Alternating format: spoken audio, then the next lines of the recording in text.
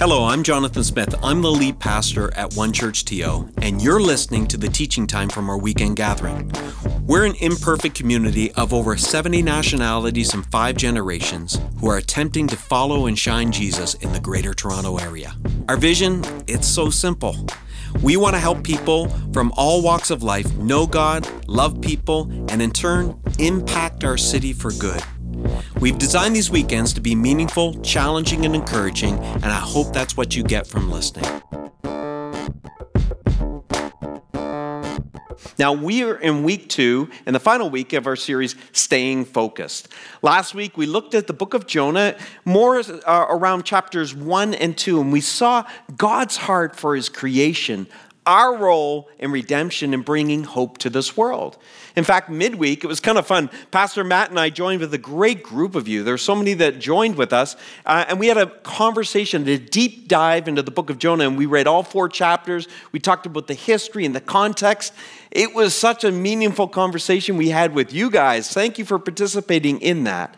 This week, we're going to look at chapters 3 and 4 of Jonah. And we're going to be honing in on 2 aspects of God's nature that really, I think, is going to inspire you. I hope it inspires you to live this out in your life. Justice and mercy. Those are the 2 aspects. Are you ready to go? Let's go.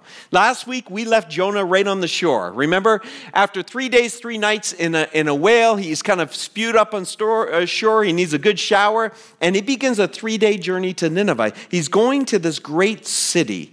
And, last week I showed you the world's worst complaint. Remember, in chapter 4 of Jonah, Jonah complains about something everybody should be celebrating. Well, I'm going to show you now actually the world's worst sermon, as Pastor Matt kind of coined it in our midweek phrase, and you'll understand why. Jonah kind of journeys 3 days, gets to Nineveh, walks into the city, and this is his sermon. On the day Jonah entered the city, he shouted to the crowds, 40 days from now, Nineveh will be destroyed. That's it.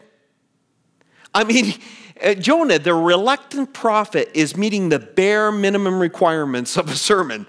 It's a message, but there's no introduction, there's no conclusion, there's no application. It's a declaration of doom and judgment. Why? Well, because the Assyrian nation and the Ninevites, they're guilty of great injustices. In fact, I often think of it this way. If there was a hall of fame for injustices, and there was a checklist in order to get into that hall of fame, the Assyrians checked all the list. The Ninevites did. Exploit the poor, they did this. Not just in foreign lands, they did it right in their own city. In fact, if you were poor or sick or weak in any way, they were not giving you a leg up. You were just someone they stood on. So exploiting the poor, yep, that was there. Oppress other races and cultures, yeah. When they would conquer other races and cultures, they would often they tried to cancel their history and their culture and assimilate them into the Assyrian culture. And there was a way of even culturally appropriating pieces. They walked all over foreign cultures in that time. Dominate with violence. Well, they were the greatest military machine in the then-known world. Not only were they the cruelest and most violent empire of that era, but they were the most advanced militarily. In fact, they kind of employed new strategies and tactics that their enemies couldn't match, a kind of blitzkrieg approach to warfare. They were the first ones that put archers in the back of chariots that they could charge in quickly, move back, and let the army come in. They were unrelenting, and they used their military power to further their interests in that part of the world. And then finally, psychologically terrorize the weak. Check. Cruel and violent marked them. In fact, historians have reflected on just how cruel and violent this empire was. They call them the original terrorist state. It wasn't enough to conquer a nation. They wanted to so demoralize them, so strategically and psychologically terrorize them that any would-be competitors in the region, none of them would stand against the Assyrians lest this happened to them.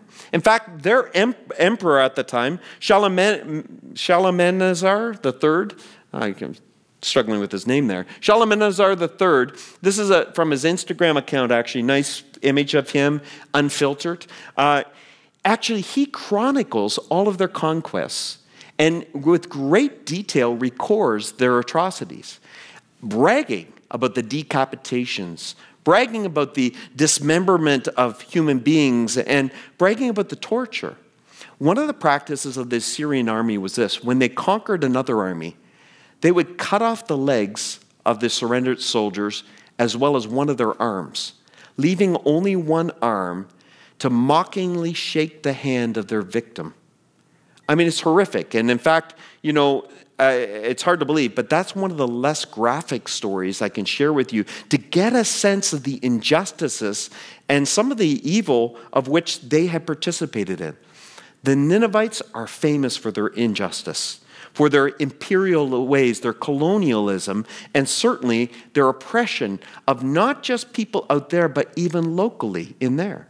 See, you look at that checklist, and I think if there's a Hall of Fame for injustice, they're first ballot Hall of Famers. That's what they are. First ballot Hall of Fame in unjust culture, society at that time, it was the Assyrian Empire.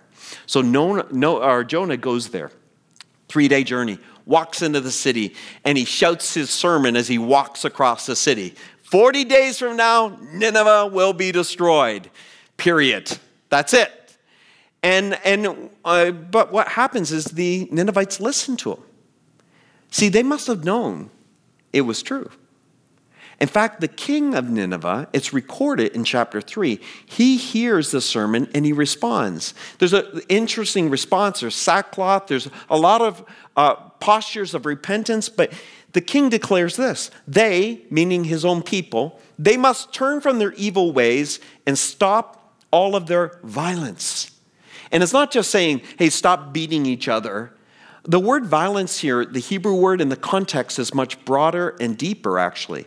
Dr. Leslie Allen, Old Testament theologian, he says it this way: violence is the arbitrary infringement of human rights. Of social injustice, Nineveh was blatantly guilty. The king is saying we've got to stop walking all over human rights. See, it was chronicled, it was well accounted about their injustices, and they're walking over human rights in foreign lands. But something unique is happening here. It's not just in foreign lands, it's right in their own city. Here's a concept that's really hard for Western Christians to even understand. We come from all over the world in this church. There's over 70 nationalities. So some of you will get this more than others, but it's a biblical thing we need to understand here. It's the understanding of the connection between corporate or community and individual. See, what was happening in Nineveh was corporately, the whole city was guilty of their corporate oppression, their corporate injustice.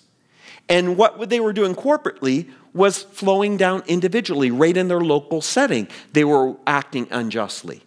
And in turn, what you do individually forms the community. There's a connection between what is corporate or a community or a people and what is happening individually. And in westernized cultures, we struggle with this because I want to be responsible for my actions. I'm responsible and accountable for my actions. And that's a biblical theme too. I mean, the only way we can receive forgiveness from God is when we own it, when we recognize, God, I'm accountable and I'm responsible. I did it. And then we can receive forgiveness. The only way we can receive healing or restoration is when we own our junk, our part in the argument, our part in the conflict. When we own our part, we can actually heal it and we can actually move forward in life. So personal accountability and responsibility is a biblical thing, but so is corporate responsibility. But this is what bothers us, that somehow I would be responsible for the actions of somebody else, that somehow I would be accountable for somebody else's decisions. Well, Scripture's littered with examples. In fact, in Joshua chapter 7 is a story that bugs me. It's a story of a man named Achan. Here's the context. the children of God, children of Israel, have left slavery in Egypt and they're going into the promised land. And in the promised land are a lot of strongholds and enemies of theirs. And one was a famous city called Jericho, and you've probably heard this story.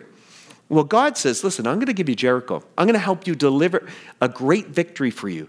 But what I want you to leave all the spoils of the battle. I don't want you to enrich yourself off this victory. I want you to leave it all there, walk away.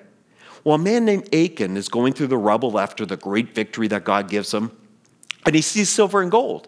And he thinks, why would you leave that there? I mean, somebody's going to get it. Might as well be me. So he takes it, and he hides it under the tent, the corner of his tent. And what happens in the following days is Israel begins to lose battles. And Joshua goes to God and says, have you left us? What's going on? And in verse 11 of Joshua chapter 7, God responds. God says to Joshua, Israel has sinned. Wait, Israel? I thought it was Achan. Achan sins, God. Maybe God missed the story, right? Israel has sinned and broken my covenant. No. You mean he, God. He's responsible. No, they have stolen some of the things that I commanded must be set apart for me. The idea behind leaving the spoils of the battle was to leave a sacrifice. It was kind of like, we don't need these spoils to enrich us or care for us because God is our provider. It's an act of trust there. Must be set apart. And they, again, corporate, have not only stolen them, but have lied about it and have hidden the things among their own possessions. So it's talking, and this is really hard for us to understand. Why should I apologize? I mean, why should I make it right? Why should I make reparations? Why should I make restitution? Why should I repent for somebody else's actions? One man messed up. One man acts out, but the whole community pays for it. Now, that doesn't seem fair to us, does it? Here's a truth that you'll see again in Scripture. This is a principle you see in Scripture. When one person acts irresponsible, they reap what they sow. And if this is a new concept to you, this is simply this, that all of us reap what we sow. And so the idea is simply this. We could do some terrible things in this life. And because it's a kind of, I love it, it's an agricultural type of imagery of reaping and sowing, it doesn't mean immediately you're going to feel the effects of what you've done. But what God is reminding you is those are little seeds that are getting planted, and it's going to bear some bad fruit in your life eventually. And the inverse of that is true. If you do good things, you don't always see the results right away. And sometimes we do good, and we were like, how come nothing good came out of this? Well, because it's still in a season, you haven't harvested it yet. But here's the other truth we see here, that the community, going back one slide, that the community also reaps what they've sown. That here is an illustration. Achan sins, but the community is reaping the judgment. And there's part of us that goes, this is unfair. But I think we know it's true, don't we? I mean, if one spouse acts irresponsible, it not only affects them possibly economically and socially, it affects the other spouse, it affects children, if the children are a part of that, it affects the extended family and the social networks. I mean, we all know that one person's irresponsibility, whether you think it's right or not, it has a ripple effect, and it begins to affect the people around them. See, most people, most cultures, and most centuries, they understand this. Most places understand that you're not the product of your individual choices. You're a product of your community. Now, I'm a very independent person. I was kind of raised that way. I don't like a statement like this. I want to believe it's my choices. I made a choice to do this. I made a choice to get educated. I made a choice for a career path. I made a choice on a spouse. I worked hard. I. But the idea in the Bible is simply this. If you feel like that's you, maybe you feel a little bit like me today, it's only because you were born into a community that allowed you to make that choice. that made it possible for you to enjoy that benefit. Or, see, every culture and society and every community, there are permissible elements that allow you to even maybe do things that might damage you in this life, but the community makes it permissible. Or the community gives you opportunities. By being a part of it, you have opportunities. So all of our individual choices are in the context of a community. So each of us have a micro community. It's our family of origin. And our family of origin influences our individual decisions. And then we're part of a larger community, like One Church TO, that can influence part of our decisions and our choices in life. And of course, if we're in Canada, that can influence, or wherever your cultural background is from, it influences you. We're products of our community. That's what the Bible would say. Now, let me give you another example, because that's just Joshua chapter 7. What about Daniel? Remember Daniel in the lion's den? In Daniel chapter 9, it's interesting. The whole chapter is him repenting. He's repenting. He's taking responsibility for things that are done that he never did. Over and over in the chapter, he says, we have been wicked. We have turned away. But he's referring to his ancestors. These are not things he's done. It's things that his group have done. Now, why is he repenting for other people? Why is he taking responsibility for something that he didn't actively do himself? Well, because he knows that the culture that he's a part of has not only benefited him, it's produced sins in his past. And he's still a part of that culture. So this is true both for the good and the bad. Listen, you and I benefit for the good decisions people make around us. You know, I wrote my dad a little Father's Day card. Hopefully you've done something for your dad too. And I took one side of the card and I just said, Dad, thank you. Thank you for loving my mom. Thank you for being faithful to her. Thank you for working so hard to support 6 kids and feed them. Thank you for introducing us to Jesus. You see, his good decisions, I reap the benefits of them. I've benefited from his good decisions. And you know, as being a part of a church like this, you're benefiting from a lot of good activities of the community here as you participate and do life with us. You're benefiting from the fact that our elders pray every day for you. You're benefiting from the Love Army, and we're going out and we're doing good in this world. Well, you're benefiting, whether you're participating whether you're participating or not, you're benefiting from being a part of our community that way. But the inverse is also true. You know, we also are marked by our community.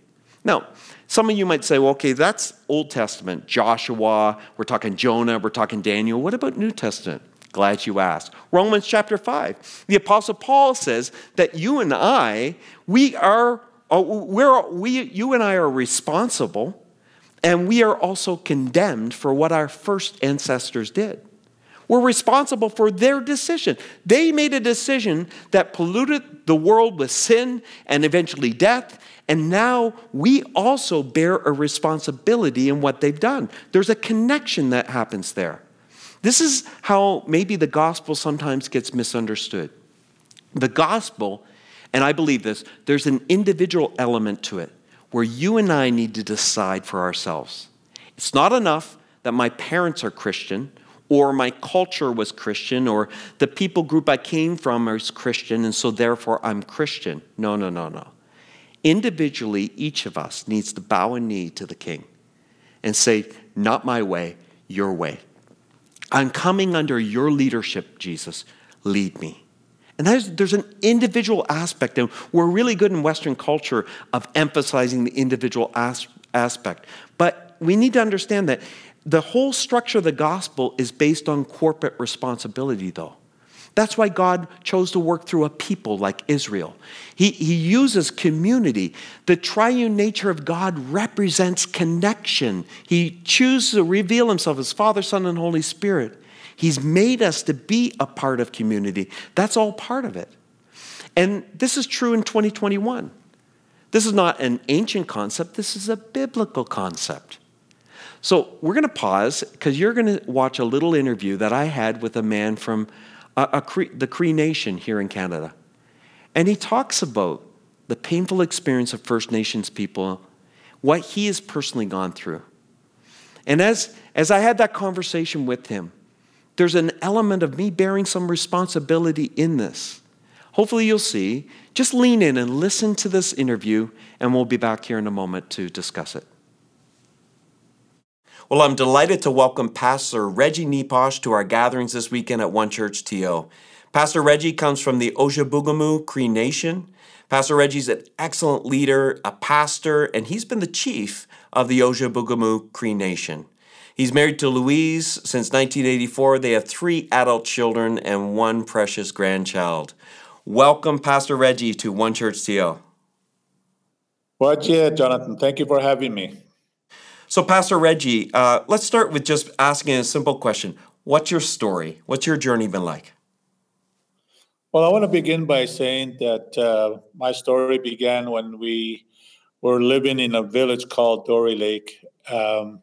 It was pretty much a mining territory. All around our village, there was mining activity. And I remember when I was young, that was the last place we had to move away from. You see, our people have moved away more than 7 times in different locations. And I remember that year when we had to leave, we were asked to move to Mistissini. The majority of our people decided to move there, but my grandparents didn't. I was raised by my grandparents since birth. I'm the third of 13 children that my late mother had, 8 boys and 5 girls. And today there's 6 boys that are surviving and 2 girls. So that tells you what has happened. But our community was an answer to prayer because our elders believed that one day we would have our community. And Ojibwe is international, recognized by the United Nations. And we were given an award for human habitat. Oh, that's fantastic.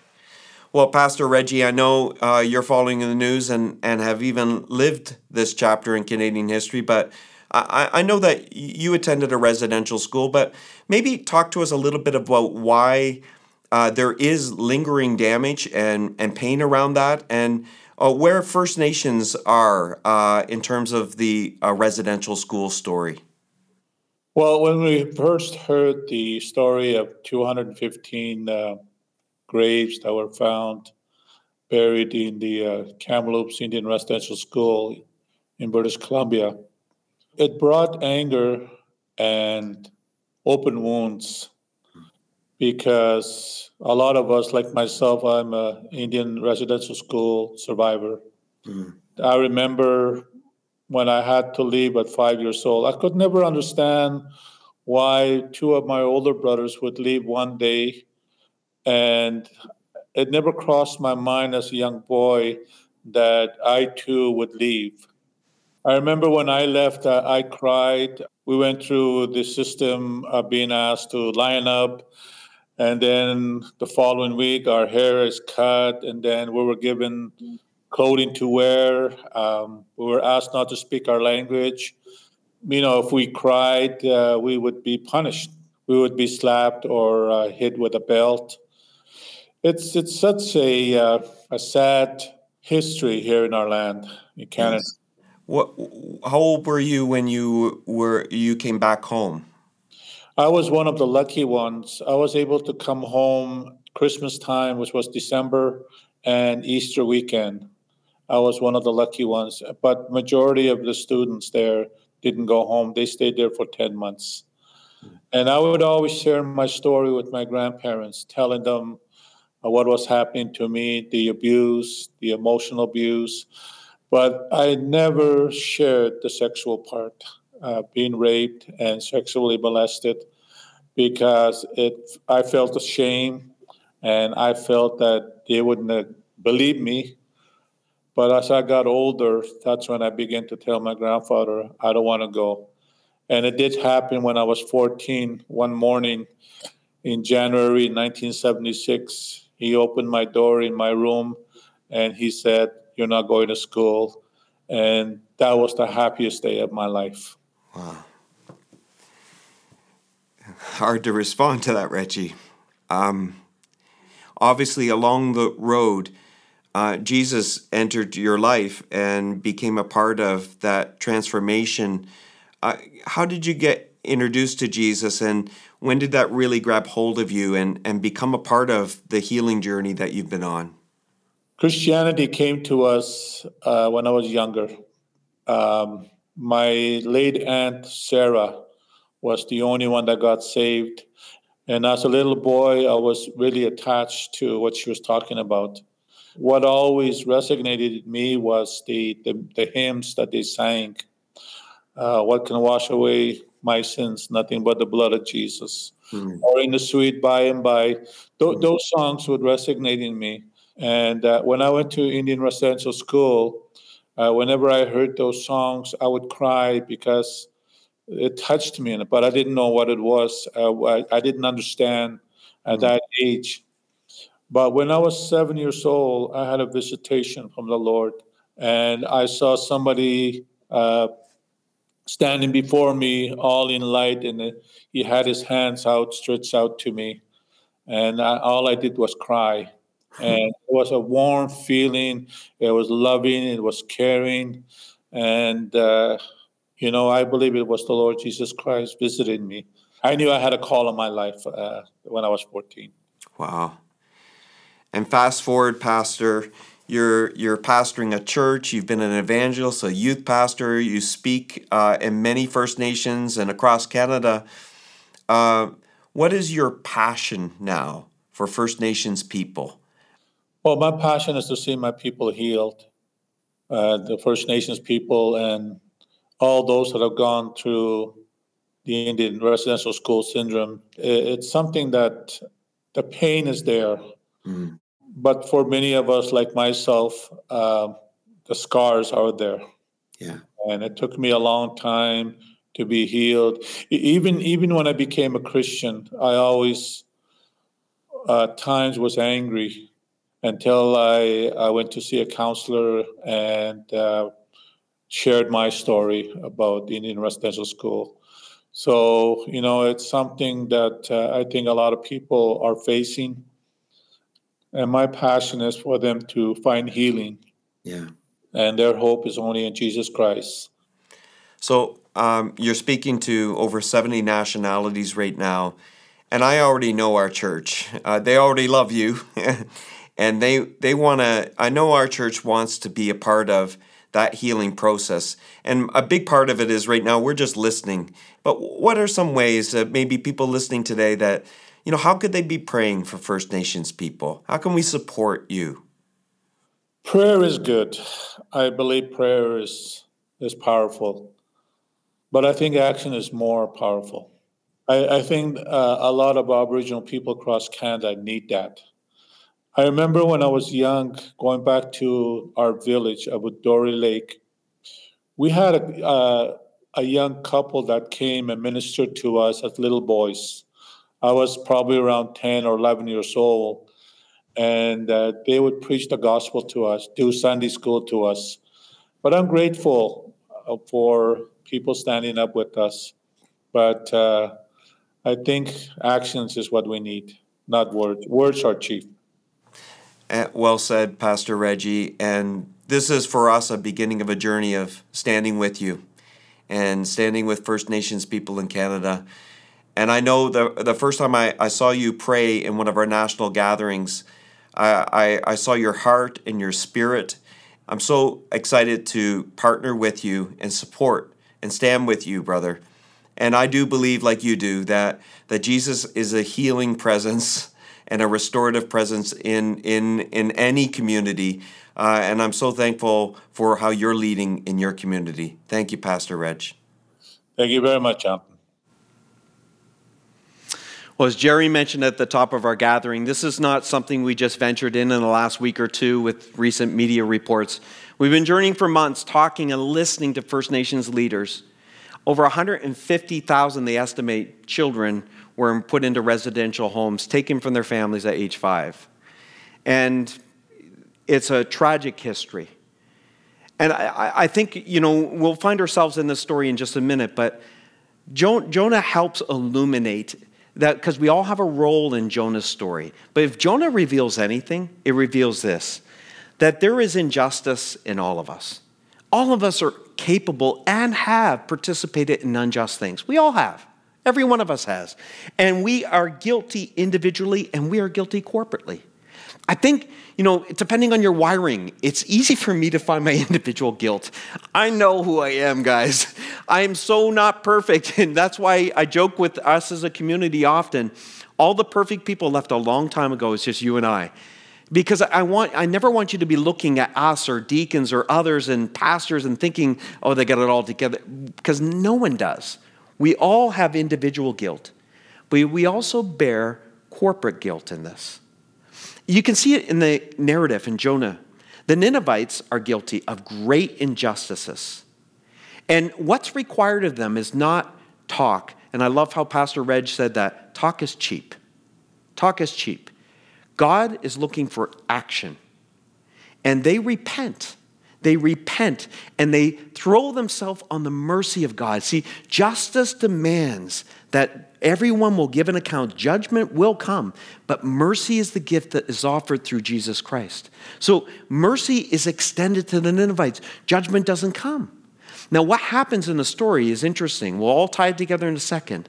But Jonah, remember, he goes through and he preaches this message of judgment. 40 days from now, Nineveh will be destroyed. And he leaves the city, kind of goes on the side of a mountain, grabs his popcorn, and he's ready for the show. When is this city going to get destroyed? But the Ninevites repent. They cry out to God. They repent. They change their ways. They change their trampling over human rights. And God spares them. And it says in chapter 4, it's so strange, Jonah's angry. He gets angry. In fact, it's part of that famous world's worst complaint. He says this, didn't I say, he's talking to God, didn't I say before I left home that you would do this, Lord? I knew you would, Jesus. I knew, God, you would forgive them. I knew you would. And he's angered by it. I mean, what kind of prophet is he? I mean, as a pastor, listen, I know that when I preach and teach, not everyone's going to agree with everything. But that's a dynamic of community, and we're in attention, and we're learning together, and we're growing, and we're moving towards stuff. But if everyone moved a step closer to God because of a sermon I preach, I'd be pumped. He's not.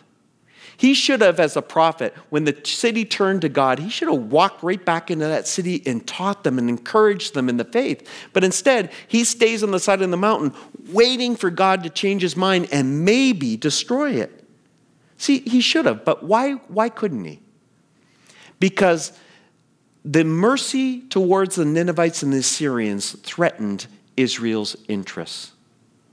It's interesting. Earlier in this book, when he's on the boat in the big storm, and the sailors ask, who are you? He says, I'm a Hebrew and a follower of God. His national identity is put over his God-shaped identity. If you're a follower of Jesus, never get these confused. You are a follower of Jesus that may happen to be a Canadian or happen to be American or happen to be Indian or Sri Lankan or Chinese or whatever our background is, or Congolese, whatever our background is. But we are people of the kingdom of God. We have a higher authority in our life, and that marks us. That should always mark us. The things that were done in those residential schools, so often administrated and operated by church, that's so far from who Christ is. That's an activity that's not under Christ. It's counter Christ's way. So our identity is anchored to that. But Jonah, and I don't have time, and we did on Wednesday night, get into his nationalistic tendencies. He worshiped the country he was from. And God was there for his people, not for these people. And God's mercy to the Assyrians or the Ninevites threatened his interest to Israel. And here's a story for each of us. If we're going to be people of justice, if we're going to be people of shalom, which Scripture calls us to be, people of peace, if we're going to be allies to the marginalized, the oppressed, and the exploited, we need to remember it's going to cost us some of our interests. Some of our interests are going to have to be, there's an exchange happening. You can't elevate someone without giving up something. If the the teeter-totter of justice or resources or whatever it is in this life are tipped against a people or a person or anything, well, something needs to be taken to be able to balance it. So there's this act of surrender here. See, every one of us benefits off the loss of another. We all do. That's how business works. That's how the stock market works. We all benefit economically, socially, and even racially off on the loss of others. And this is encapsulated in the story in Jonah chapter 4 and 1 to 4 about the Ninevites. They are doing great injustices. And their injustices are not just to other nations. They're doing it right in their own home. There's evil operating in the systems of their culture. Now, over time, and you'll hear this often, and it may bother you, but let me explain a little bit. When we talk about systemic racism, systemic poverty, systematic things, it's acknowledging that there are systems. Every body has systems. I have a cardiovascular system, a skeletal system, a nervous system. It's how I operate. It's how you get things done. Every society has systems. We have economic systems. We have social systems. All of those systems are how you get things done. And sometimes systems, when they're out of step or they're influenced by sin, of which we all have, we're all broken, imperfect people, these systems either work for your benefit or they crush you. And we all participate in these systems. There's a system that allowed residential schools to appear like a good idea. There's a system that protects those that are guilty and oppresses those that are innocent. There's a system that allows the marginalized, the oppressed, and the exploited to be further downtrodden. But here's where I am, and probably you, because I know this church, filled with amazing people. I love you guys so much. And there's so much to love about you. And as individuals, we can say, listen, that's not me, Jonathan. I don't go around oppressing people, marginalizing people, exploiting people. That's not how I live my life, and I know that. But here's the thing. We're a part of systems that do that. See, we have decisions to make. If you're ever going to change a system, it's changed through decisions. Well, how you purchase, what you do, what you value, what you voice, what you elevate, what you lower. All of these things help us as individuals influence a corporate system. Here's what God would have us know. God loves all people. All people. He loves the widow, the orphan, and the oppressed, and he will defend them. And sometimes we wonder where God is when we see the injustices in this world. I know, guys, and I'll show you in a minute why sometimes it looks like God is delaying justice or whatever. Listen, judgment will come and justice will be served someday. I love how God shows up in the middle of it. Did you capture that in Pastor Reg's story? 7-year-old boy in a residential home. I can't imagine being ripped out from your parents, haircut, told you can't speak the language. You cry, which would be natural for a young kid at that age, and then you get beaten with I just can't imagine. At 7 years old, Jesus shows up to him. Wow. He hears our cries. He knows us by name. I know that Jesus will defend them. Here's the other part of grace that's harder for us sometimes to hold on to. God loves all people, even the violent, the abusive, and the oppressive. He loves them all. So what is God doing about the injustices in this world? The Apostle Peter helps us understand it when he says this. God is restraining himself. He's holding back himself on account of, can you say it? You. God's holding back judgment right now on your account and my account. Why? Because injustice is in all of us. If God's judgment was to fall today, we're all gone.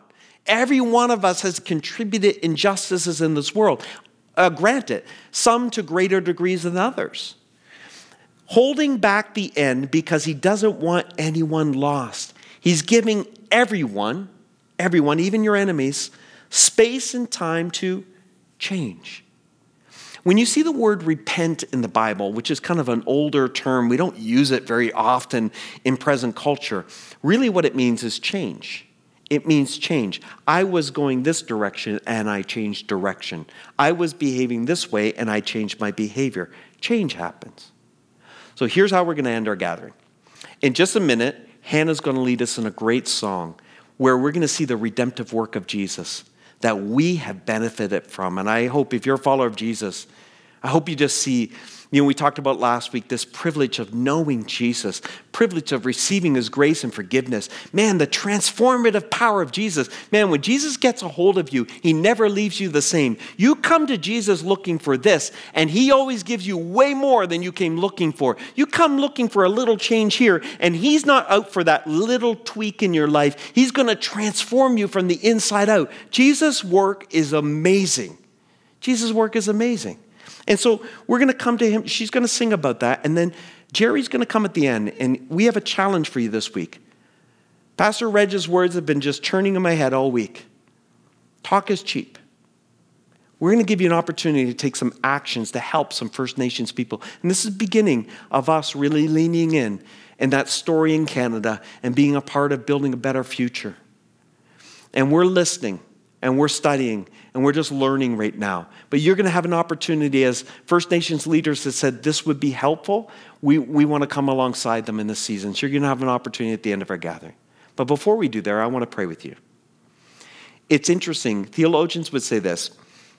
If you wanted to, and they believe that Jesus was thinking of Jonah when he told the story of the prodigal son, you could draw a dotted line from Jonah and Jesus' story about the prodigal son. First couple chapters of Jonah, Jonah's the younger brother. Running from the father, running from the father's will, only interested in his own interests, and fleeing the father. I'm going to be at freedom. I'm not going to do as he says. I'm not going to be under his. Instead, I want to take care of me. There's a selfishness to that role. And the last part of Jonah, Jonah is the older brother, chastising the father. Outside the party, outside the city, not part of that repentance. Instead, chastising the father for giving grace to the younger brother. Wherever you're at, because we're sitting somewhere in there or in between, if today you're more like the younger brother, you need to check yourself. If really, you don't see, not only do you not see responsibility, you're more interested in yourself. You're more interested in your plight, in your journey and stuff. Just check yourself. Check yourself so that maybe you can allow the Father's heart to be developed in you for what he wishes in this life. If you're running from him, listen, the road of righteousness leads to life. He has a better way for you, a better living way for you that'll produce good fruit in your life so you'll reap a better harvest. But if you're like the older brother, and you might be like this. I don't like this. I don't like the idea of corporate responsibility. How am I responsible for what happened in First Nations people? I wasn't even in this country then, or my family has no direct connection to it. Don't be the older brother. Recognize that we all have a role in what our country is becoming and who we are.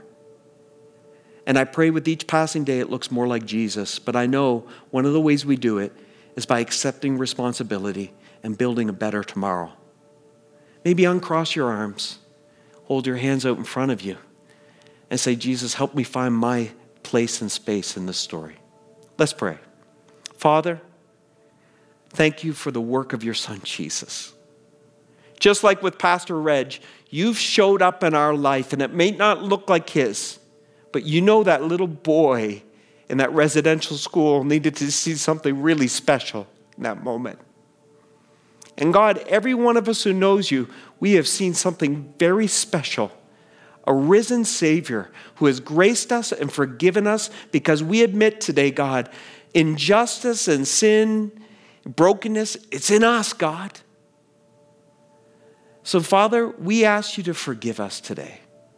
Individually, and if this is you, go ahead and the Bible says if you confess your sin, he's faithful and just to forgive you of your sin and cleanse you from all unrighteousness. So just individually, God, we own our sin and we ask you to forgive us, fill us with your Spirit and grace us in this moment. And this might be harder for some of us. And God, just like Daniel, we ask for your forgiveness corporately as a nation. We have sinned. We have walked all over image bearers. God, we recognize today that everyone is made in the image of God, even our enemies, even those that look different than us, even those that we struggle to like in this life, they are made in your image. And God, we don't want to be like Jonah. We don't want to be like the Ninevites. With each passing day, God, we want to look like your Son, Jesus. Help develop in us a heart after you. In your name, amen. Thanks for listening. If you found this helpful, we hope you join us at one of our campuses if you're in the GTA for a weekend gathering. If you're listening from somewhere else in the world, we'd encourage you to join us at onechurch.to/live. We believe everyone can be a part of what Jesus is doing both in our community and in our city. So if you'd like to connect with us at a deeper level, visit us at onechurch.to/nextsteps. See you next time.